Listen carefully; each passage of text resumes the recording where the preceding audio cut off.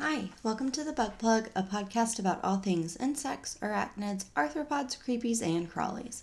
I'm Kaylee, and today we're doing something a little different.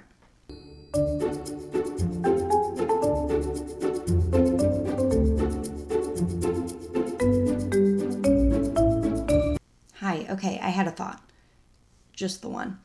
When I was planning season 2, I thought it might be fun to do like a This Month in Bug News episode at the end of each month. I've mentioned before that a lot of episodes come from me seeing news articles on social media and thinking like, hey, that bug would make a great topic, and then just sort of going from there. So instead of talking about the bug that was in the article, I thought it might be fun just to talk about the news articles themselves. This is obviously a new thing.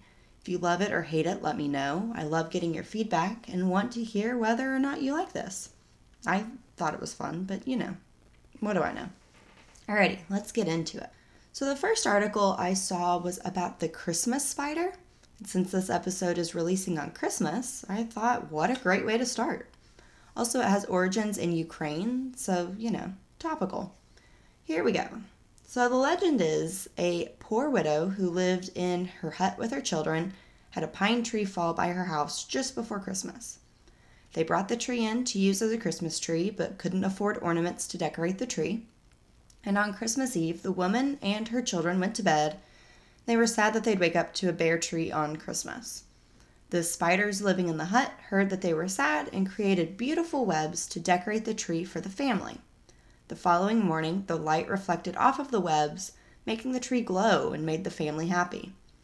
Apparently, it's the origin of putting tinsel on the tree and is thought to bring good fortune and luck in the upcoming year. It's also why many Ukrainians put spider-shaped ornaments onto their trees. I had no idea that was a thing, but now I need to get a spider for my tree. So I know, not a news article, more of a story, but still, I thought it was fun, and it was something I'd never heard of before, and like I said, this comes out on Christmas, so why not share? Okay, the second is actually an article. So it was about the murder hornets. And I'll pause here and say we have not learned about those, together yet, but they were a topic for this year. So I don't want to get too far into them because we will have an episode about the murder hornets. But basically back in 2020, when the whole world was falling apart, murder hornets were found in Washington State and everyone lost their minds.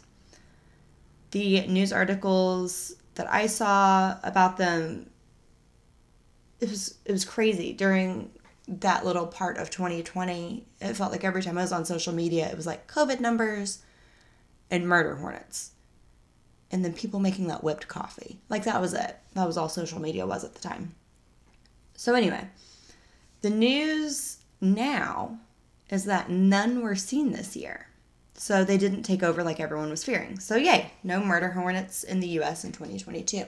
So basically the issue was the murder hornets were found like a colony, and they weren't sure what they were going to do, but they would take out the bees and all the native insects basically. So if they spread in the U.S., it was going to be a real problem. But they didn't. That colony died after last year. I guess they probably came over in a shipping crate or on a boat or something and can't survive in Washington State. So that was kind of the end of it. Again, we'll get into them on a later episode, but that was good news. So the third and final story I want to discuss was that the oldest army ant was recently discovered. Now I'm cheating a little bit because this article came out in November, but I read it in December, so I think it counts, but also it's really cool, and I was very excited to talk about it. This was actually the first article that I found for this article-based episode, and I've just kind of been sitting on it for a couple of weeks. It's my favorite thing. So this army ant was discovered in a 35 million year old piece of amber that's been living at Harvard University since 1930. So ants have been around forever. Why is this news exciting?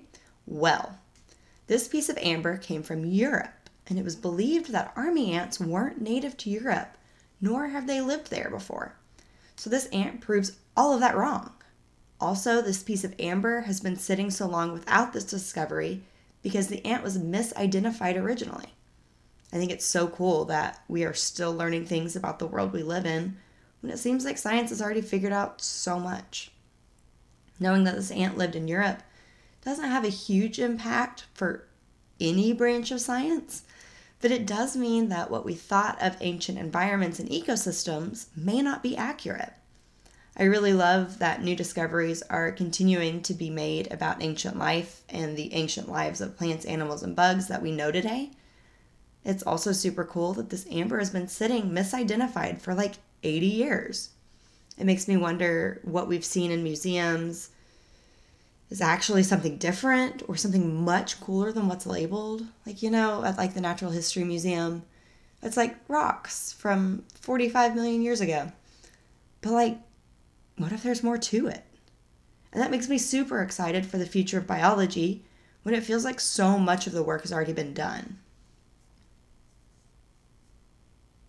All right, that was our first month of the news episode format.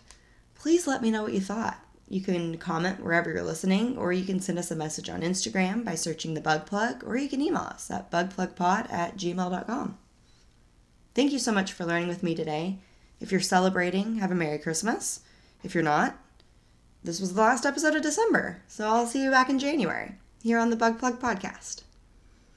The Bug Plug is researched by Kaylee, written by Kaylee, recorded by Kaylee, and edited by Kaylee. The Bug